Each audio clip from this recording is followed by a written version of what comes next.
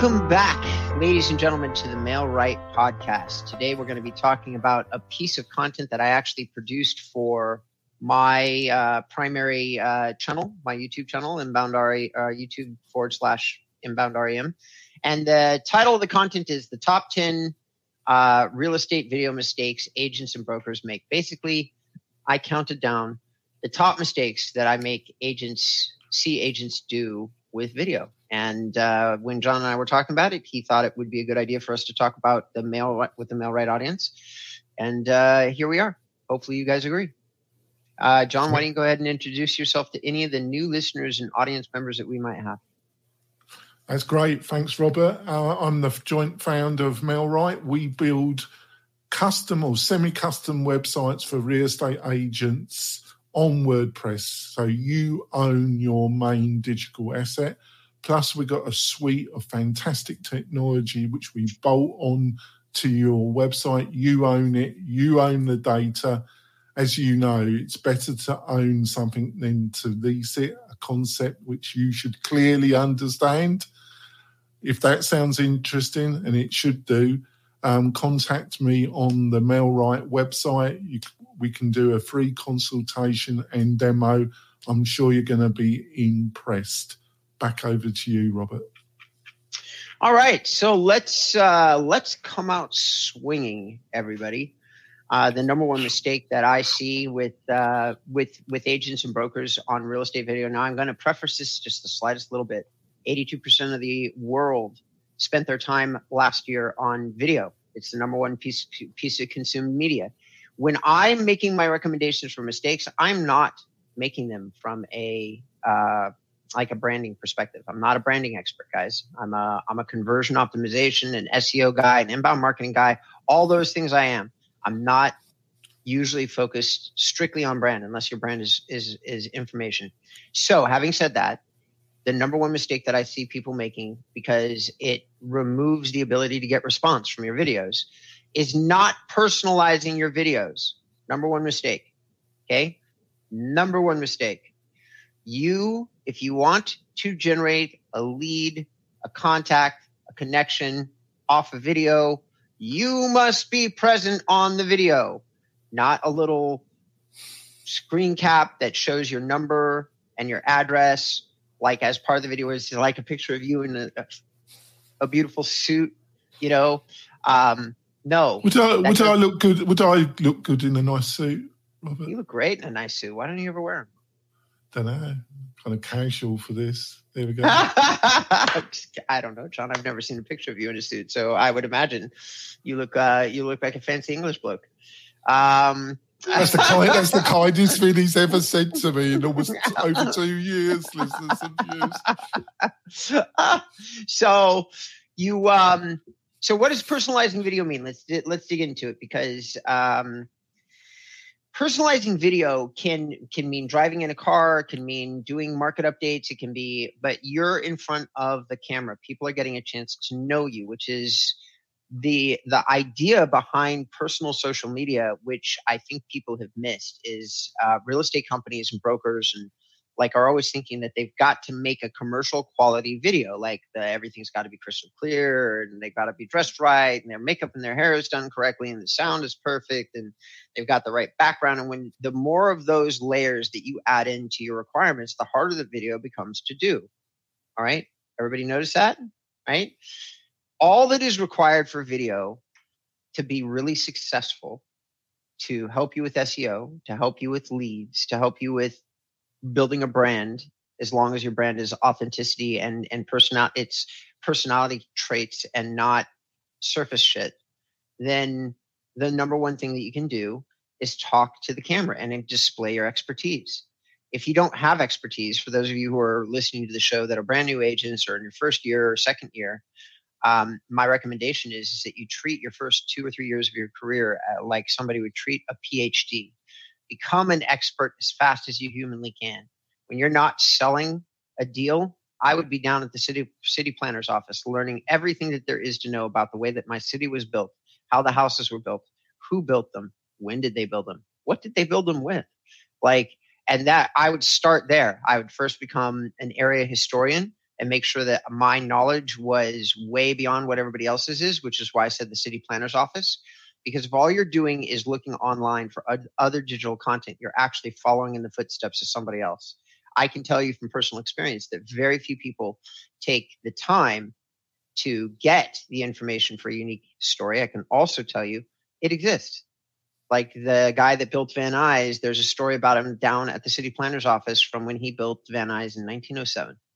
And it explains what we did, how we licensed this area of the LA County Basin out, who was here, which was almost nobody back then, how we ended up with the only major city hall of any city that's local to Los Angeles County. All those story-based answers are available at a library or the city planner's office. So if you do a little bit of research, you can at least sound like you're fascinated with the area that you service. Now, John and everybody that's listening, I have some sad news. The guy that championed this cause originally, he was not much of a digital marketer, but he was a legend in real estate. He had published, I think, 6 or 7 books on architecture in LA County alone. He was literally probably one of the most knowledgeable city historians that I've ever run across. He just didn't publish his information digitally. That was Jeff Highland, who unfortunately passed from cancer at the age of 73 from Hilton and Highland. So it's my sad duty to pass that information along to our listeners and to you, possibly, John. But he was the original 20, 30 years ago when he started Hilton and Highland. A lot of his super wealthy clients were coming to him because they knew that nobody knew LA architecture like he did. Nobody. He really was one of the very best. You just wouldn't see it online, but his clients would know it, which is why they would hire him over and over again. If you have that kind of knowledge, you should be doing video with it. Anyway, so John, that's number one. Do you have any questions? Do you have any comments? You're unusually silent today. Well, on a technical front, I think the other factor, which is counterintuitive, is for effective video, you need really good sound. I think what Robert has said, there's kind of there's either the personalized video when you're looking at camera, you're doing a podcast, you're doing a combination of video or a podcast, you're doing a video which is information about, and I agree with Robert, the more you can become an expert of your area, the more value you will offer to your clientele, and value rather than price. If you're just going for price, that's a downward spiral. So you should be offering more value, and just saying we offer the best service. Well, unfortunately, every real estate agent says that or believes that they offer the best service. So you need to show something more than that, and that's through knowledge, as what Robert. But on a technical thing, what people won't put up with in a face-to-face video or any type of video is really bad sound. They will just bail out. So that's one aspect that you have to keep in consideration. Sure. I can't say that I necessarily disagree with that, but it opens very nicely the segue into mistake number 2, which I kind of covered in mistake number 1, which is don't overanalyze. The number 1 mistake, or the number 2 mistake that I see agents and brokers make, is getting lost in the sauce with things like this. I'm not saying that it's not important. I'm not disagreeing with John. I will say this. If you're trying to measure what your priorities are, your first priority is to get used to doing video. And everybody's like, but what if my first video is bad? Or what if they can't hear me right? Well, these are valid concerns. John is not wrong. However, if you're not producing video at all, if you're not getting off the bench, then that's a far worse mistake than producing something that may not be the greatest. I, as part of my video on this series, showed something that Christoph produced 11 years ago, which looks nothing like what he produced today. And 11 years ago, his camera work was shaky. As a matter of fact, I think in that first video, there is a single segment where his voice gets a little lower. It gets a little warbly because he hadn't quite figured out all the sound on the video. It has nothing compared to his normal production value. He isn't dressed the way that he's normally dressed. Like, it was a completely different beast. Mm-hmm. Yet, even 11 years ago, it had 2,000 views. I don't know what the result was of the video because it was promoting a very specific investment piece of property that he was trying to get off the market. So I don't know if that was successful or not. What I will say is that what I really admired about him is he sat down at lunch from me about 11 years ago, and he told me, I'm going to do video. I've heard that a lot. And I was just like, okay, whatever. And then almost within 30 days, he was out there producing his first videos, and he will acknowledge so many times, maybe even 30 or 40 times, he said, my first stuff was not great. Like he said it. He said it on our podcast, I think. He literally said like it just wasn't the best. But the only way you get better is by getting off the bench and doing it. Gary Vaynerchuk, me, every single influencer that you hear, listen to, see, they will say the same thing. Get off the bench and start doing the work, and the work will get better. So you've got to get the work done. That's the first thing. Don't overanalyze. That's mistake number 2. You want to zing me there? Just quickly, I totally agree with you. What I meant by the sound is don't become what I classify as a sound Nazi. You know, but on the other hand, if you're doing a video about a property, jump in your car. Don't do it outside when the wind's blowing a gale and they won't be able to hear a word. It just needs to be reasonable, the sound. I'm not saying, like I just said, you don't need to be a sound Nazi. You just need to keep your audience in mind. That's what I really meant. But I totally agree with you, Robert. Lovely. Third mistake I see people making with video, and it's a little vague in my notes, I'm realizing. It says not adding your personal information. And I spent the first couple minutes of this podcast talking to our audience about how, you're not supposed to do this little thumbnail at the beginning of the video. Well, what I mean by not adding your personal information is actually in the description. When you create a video, many of my favorite people that I follow, they put every social channel, they put some affiliate marketing links, they put their phone number, they put their email address, and I agree with that. Give everybody every opportunity to reach out to you should they want to. The video is, the idea behind it is to make a personal connection. One of my actually, that's not even true. When I was just doing consulting, which was for a couple of years of my career with real estate people, all we would do is video with personal stuff in it, right? I wasn't even doing the work. I was just telling them what to do. And we would get calls off the video. That's how I knew before I even started my agency that it was effective. It was a really effective method. Now people call me off my videos. They reach out to me off my videos. They reach out to my clients who put the phone numbers. Actually, at this point, I'm doing that work. I'm putting the phone numbers in. So they reach out to the client off that work.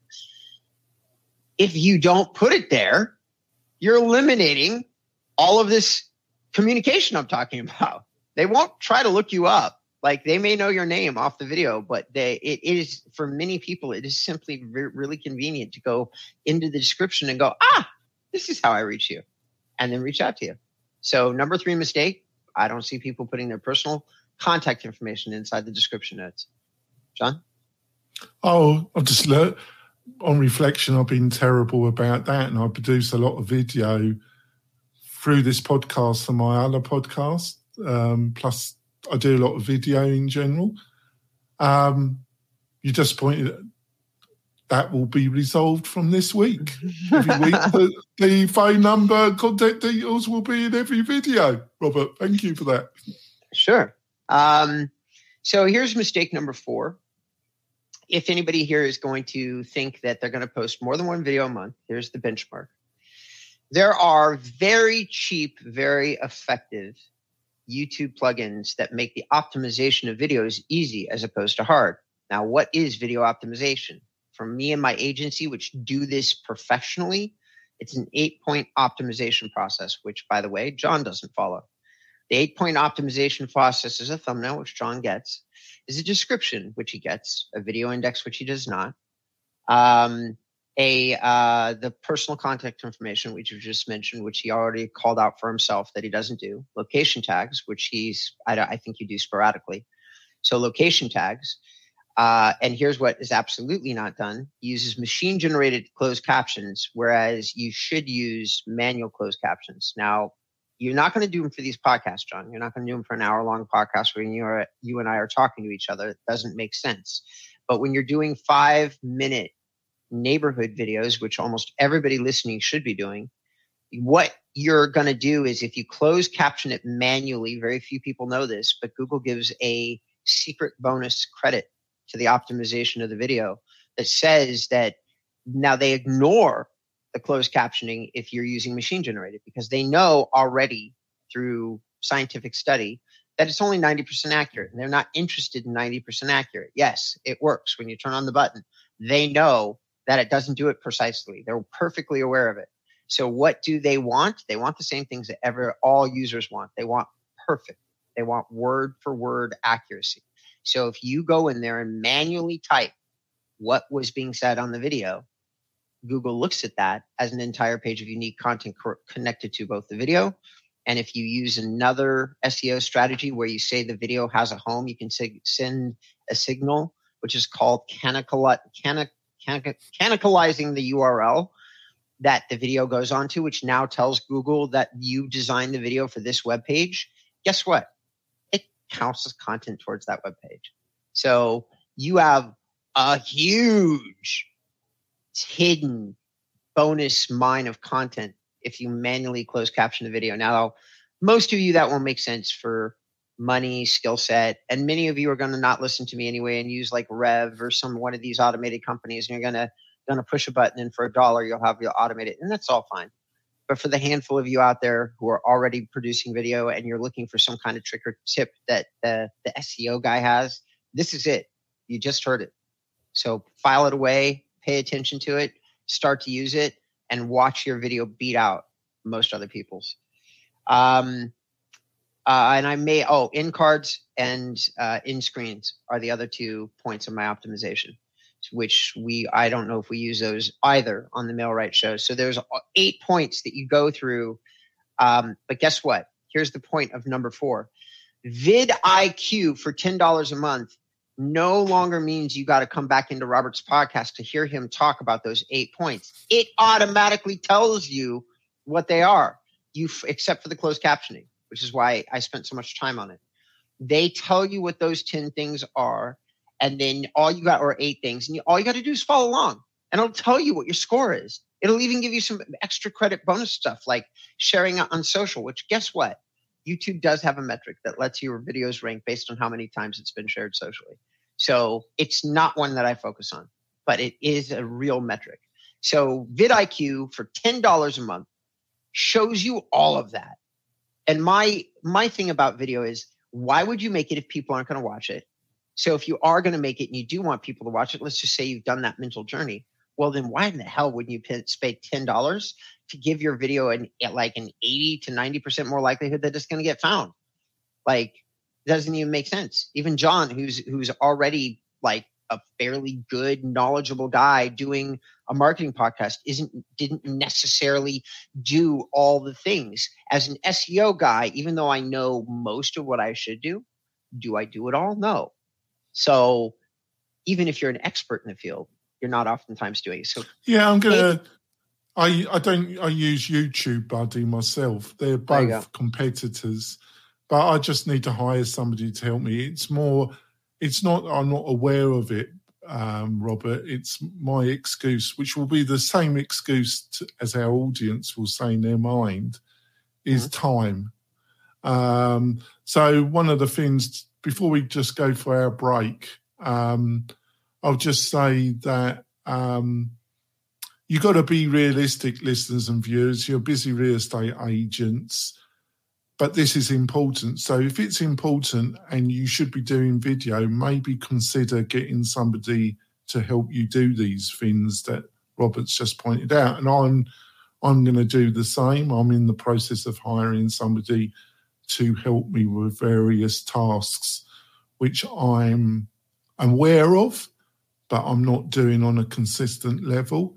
And that individual, which I'm just about to hire, will be helping me up my game around some of the things that Robert's just pointed out and some other things that I've not been consistent. And you should consider the same when you've decided that you're going to do this and then you're doing it on a consistent level. Hiring somebody that can do some of these things that are not in the public eye will, in the end, be very beneficial. So I think we need to go for a break, don't we, Rob? Let's, if anybody, whatever you're watching us on, please leave us a like, a comment, hit the notification bell if you happen to be watching the whole show on YouTube. We would really appreciate it. Let's go to our break, John. Do you want quality leads from homeowners and buyers right in your own neighborhood? Then you need MailRight. It is a powerful but easy to use online marketing system that uses Facebook to generate real estate leads at a fraction of the cost you'd pay from our competition. We stand behind our work with a no question asked 30-day money back guarantee. So don't delay. Get started today. Go to mail-right.com. Welcome back, ladies and gentlemen, to the MailRight Show. John and I are really honored that you're listening to the podcast today. What we're talking about is the top 10 real estate video mistakes that people make. We're down to number 4, which was use a plugin. He uses TubeBuddy. I use vidIQ. As far as I've heard, they're about the same in terms of quality and purpose. So I'm not really advocating for one versus another. For any of you who want to support me as a producer, for the first time in my entire career, I included an affiliate link in my top 10 videos mistakes to vidIQ. The only reason I put it there is because I use them. I love them. I've been using them for a long time, and they've had a major impact on my business. So if you want to sign up for them and you feel like it, do use my affiliate link or use John's if he decides to post some in the MailRight video. All right. So having said that, mistake number 5, improper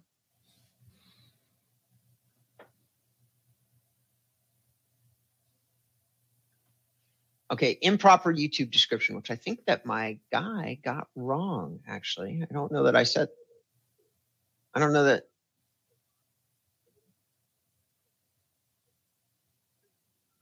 Hold on, everybody. Okay, I got it.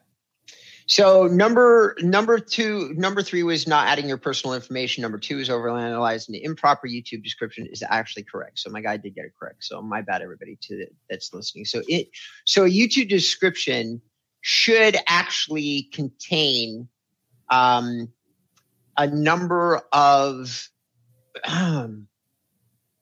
elements to it. All right, it is an optimization part of the video. Okay, so vidIQ does not really talk about descriptions. They say, oh, you should have 250 words, but they're not telling you what the word should be. So what is an improper YouTube description? Well, one, you should clearly outline in brief little paragraphs what the video is about. Most people who go to video platforms go there to watch the video. All right, but every once in a while, you get somebody that really wants to read what the video is about. I've done that on longer videos myself. I've also opened up descriptions to see if there's a video index, which is another part of my descriptions. Now, a video index allows you to leap around the video and skip to the pieces of the video that are going to most appeal to you. The idea behind producing any content, whether it's video or blog post these days in the digital world, is you got to appeal to the microscopic attention spans that people have. I'll bet everybody listening to the show that you're stopping and starting and jumping around listening to this podcast. You probably aren't listening to it all the way through. That's just the nature. Never. That's just the nature of being in a digital space. I'm sure our audience is dedicated and listens to every word we say, Robert. Oh yeah? All right. Well, we'll see. Anybody that wants to amuse me incredibly, drop a comment. Tell John whether he's right or wrong. So not having a description. So video index is important, making sure that you encapsulize what you've done. You should probably hire somebody to do this for you if you feel like you don't have the time. Using no description is an incredibly large mistake. And of course, at the end of this description, which is different than adding your contact information, if you're going to do nothing at all, at least add your contact information. But once you've gotten past that, get used to understanding that Google is still using text to decide what your video is about. They're using closed captioning. They're using the description. They're using the video index. The more clearly that they understand the video, guess what you get access to? Everybody neglects to realize where YouTube is doing this because it's not search, which a lot of people don't know. So why go through all the work, you ask? Good question, I say. Here's the reason. They put you in the browse feature when they really understand what the video is about, especially newer content. So oftentimes when I launch a video, I'm getting 100 extra views, don't really know where they come from. They're not coming from my subscribers. When you look at Google Analytics, they're going to say, oh, it's coming from browse features. Why is it coming from browse features? They really understand what the video is about. If you have any credibility as a video producer, for the next few days, they're going to serve you up to people that are broadly searching in your category. Is a really solid way to get yourself introduced to brand new people on your channel. And the only way that it happens is if Google really clearly understands what the video is about and trusts your past record of producing high quality content. Those two things. Well, to get to that trust your record, you need to be doing this feature because they understand that you're producing detailed, high quality content at all times and that you always have been. It's a high quality factor. That's why it's even tracked by vidIQ. John? Yeah. Well, anything? Well, I've got two insights linked to what you just said, Robert. Number one, with YouTube Buddy, in their help and knowledge base, they really give you some signs when you're using about the description, about the title should be in the first paragraph. And they strongly advise that. And in BuddyBoss, they actually give a tool that advises you about what keywords should be in the description. The other thing is in our interview, episode 312, where we interviewed a couple of video experts, Jess and Jackson Willie. Jackson Willie, he's got his own YouTube channel and he's got a whole group of videos that really delve into this in a lot more detail, and I'll make sure there's a link in that. And the other thing is playlists. If people, you can put your separate videos into playlists on your YouTube channel, and what you find is if people really like your content and they really like one or two of your videos, they will tend to do a binge. They will tend to consume, especially if they're trying to learn about an area, they're thinking of moving to an area, and you're providing some really good insight about your town, your region. They will probably binge. And what I mean is they will probably consume 4, 5, 6, 7, or as many videos as they feel they're getting useful information from. If they do that, that's really a strong signal to YouTube about the quality of your channel, and it really will benefit it being shown to a lot of new additional people. Beautiful. Thank you for that, especially that addition about Jax. I had forgotten, and so great addition, John. Mistake number 6, not promoting your own content. I already covered this like for 2 seconds earlier, where I said social is a signal for YouTube.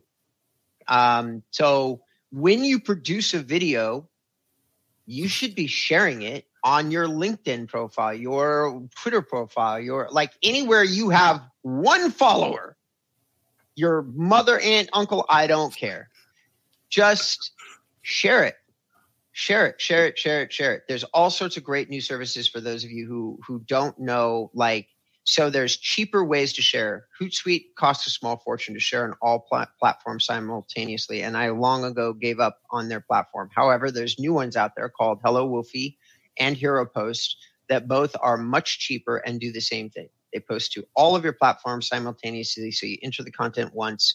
You have to take a little time to do the data entry, but especially when you're sharing like a YouTube link in a single thumbnail that you probably already produced for the video, you want to share that to all of your social audience, maybe even a couple times, depending on how broad your reach is and how you feel about the quality of the content that you just produced. My stronger stuff I've spent many months on, deep research projects, I'll share them 5, 10, 15 times over the span of 6 months to a year. No problem.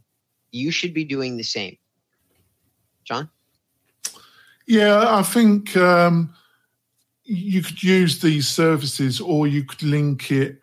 I really think you should look at offshore virtual assistant, not to help you with some of the office work. This is where you're in your second, third year, and look from somebody offshore. Probably the Philippines is a good resource because the English is their, would I say it's the main language of the Philippines? I think you could say it's the official language of the Philippines. What is? English. No. It's a secondary language. Kind of. What I mean is, in officials, in the court system, in government, it's a similar situation to Malaysia. The Philippines was controlled for a period. It's more complicated in the Philippines because Spanish and American English kind of dominate, because where Malaysia was dominated by Britain. But they're kind of quasi-official.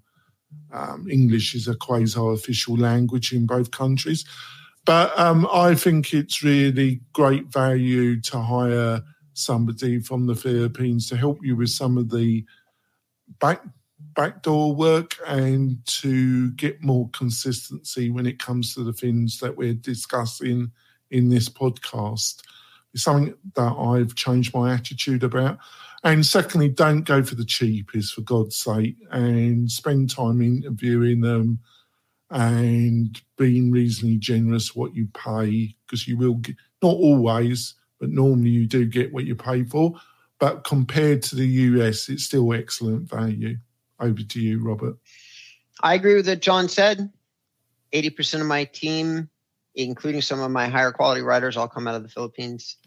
It's a solid place to do this work. I do a massive amount of interviewing, qualifying. It is not necessarily a task for the, it's not necessarily a task for the undetermined. There is a lot of people that message you about jobs. There's a lot of qualification that goes into it. It's a skill set. So worth it though. I will just say that John's estimate is low in my book. A high rate on my team is $750. I have a couple supervisory people that I pay far more, but other than that, that's great pay. In the Philippines, you're paying them 3 times as much as they can make locally, like doing good jobs, not shit jobs, good jobs. You're paying them more than about as much as a doctor makes there. Yeah, in US terms, for what you're paying, it's excellent value, and you can obtain somebody of a much higher quality than if you were paying a lot more money. And that's how your mindset should be, rather than I'm going to get somebody at some figure that I can brag about in my local real estate office. And it's going to save you bags of time, because obviously that person's going to be motivated to stay with you. They're going to be a better quality individual. So you really want to listen to what Robert's got to say about that. Yeah, I will summarize everything. We need to have an episode. On virtual assistants, yeah. Just about that, because you've got a lot of knowledge about that. So I think our audience would find that really useful. If you think so, leave a comment on this video or on the Facebook page and we'll do it. All right? Right. So we'll skip that, but I want to close with one thought. So here's the one thought to close with. Think of it this way. Some people in some parts of the world treat life-changing income with the kind of attention and concern that you'd expect. That's what I find when I find a dedicated person. It is a life-changing income. They treat the opportunity that you're giving them the same way, and I never have U.S. resources treated the same. I've paid U.S. resources $60, $80, $100,000, and you know what? They just don't have the same intensity or focus as the guy I'm paying $9, $10, $11 an hour to in the Philippines. And it's understandable because life-changing income here in the U.S. is $300,000 a year right now. It's not the same, or at least where I live it is. So I obviously can't get there, like in terms of paying somebody that. I don't even know that I pay myself that. So you then have your guy, it is that for them. My main guy who runs my projects lives in his own house that he bought with income working for me. I don't live in my own house. That's what I mean, John. It's life-changing. And they treat your opportunity. They work on the weekends. They work whenever you ask them to. They get on your hours. Like when you find the right person, it's insane. You'd never get that in the U.S. And they never complain. All right. Be like me. Okay. I'm I don't let that one play very regularly, Robert. I don't. All right. Mistake number 7 is not adding a location tag. All right. Location tags are incredibly important for real estate. This isn't actually a top mistake for outside the real estate space. This is a top mistake for real estate. Hyper local. How many of you heard the term? So important, right? Well, you're sending a signal to Google about where the video has been produced. One of the most powerful things about video is you can declare to Google, this is a video about Van Nuys. This is a video about such and such a subdivision. This is a video about such and such a condominium building.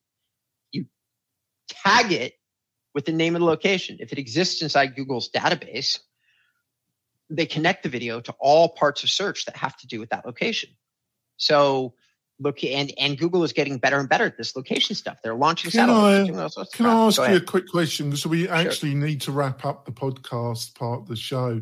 Sure. But a link to that, I know we've got 2 more points, but I've add that to bonus content, or we can leave it for another podcast. But when it comes to this for locals, do you think it has any relation when with Google, when somebody's doing a search on their phone, will that video show up based on the location of their phone? At times, yeah. To the location of the video, putting this information you just said? It does depend on, so there is some location elements. It could affect hyperlocal based on your location, and the video could come up as part of your hyperlocal depending on where and how you produce the video, like where you put it and how many different places you're pushing it out. But absolutely, location is a factor inside how and what type of content Google serves up to you. No doubt about it. So using that general, much broad answer, yes, it's impactful. So are we going to wrap up the podcast, and are we going to have some bonus content and you go through the last 2, or do you just want to wrap up the podcast now? I need to step away for one more second, but then I'll be back to finish the bonus. So let's wrap up, and we're going to have bonus content, folks, which after Robert finishes the podcast, you can go over to the Mel Wright YouTube channel and you can watch the end of this great episode where I think with Robert's help, we've really produced some fantastic knowledge here. We've had a bomb fest of knowledge, haven't we, Robert?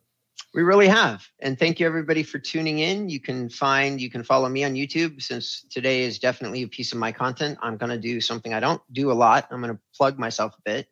You can follow me on YouTube, which is YouTube.com/Inbound REM. You can follow my website Inbound, the word Inbound, REM, RabbitEdwardMichael.com. And you can reach out to me or add you. Just come to my website and drop a form on my, like any of my contact forms, and maybe if you remember this, I will know you came from the podcast because I just wrote a book, my first, and I'm in the process of getting it published on Google. It is a book that is talking about the 2 or 3 world-class content marketers that actually exist in real estate, how they've probably pulled down about $1 billion in production between the 3 of them. So total sales, not GCI. However, I analyze what they've done and teach you how to do it yourself.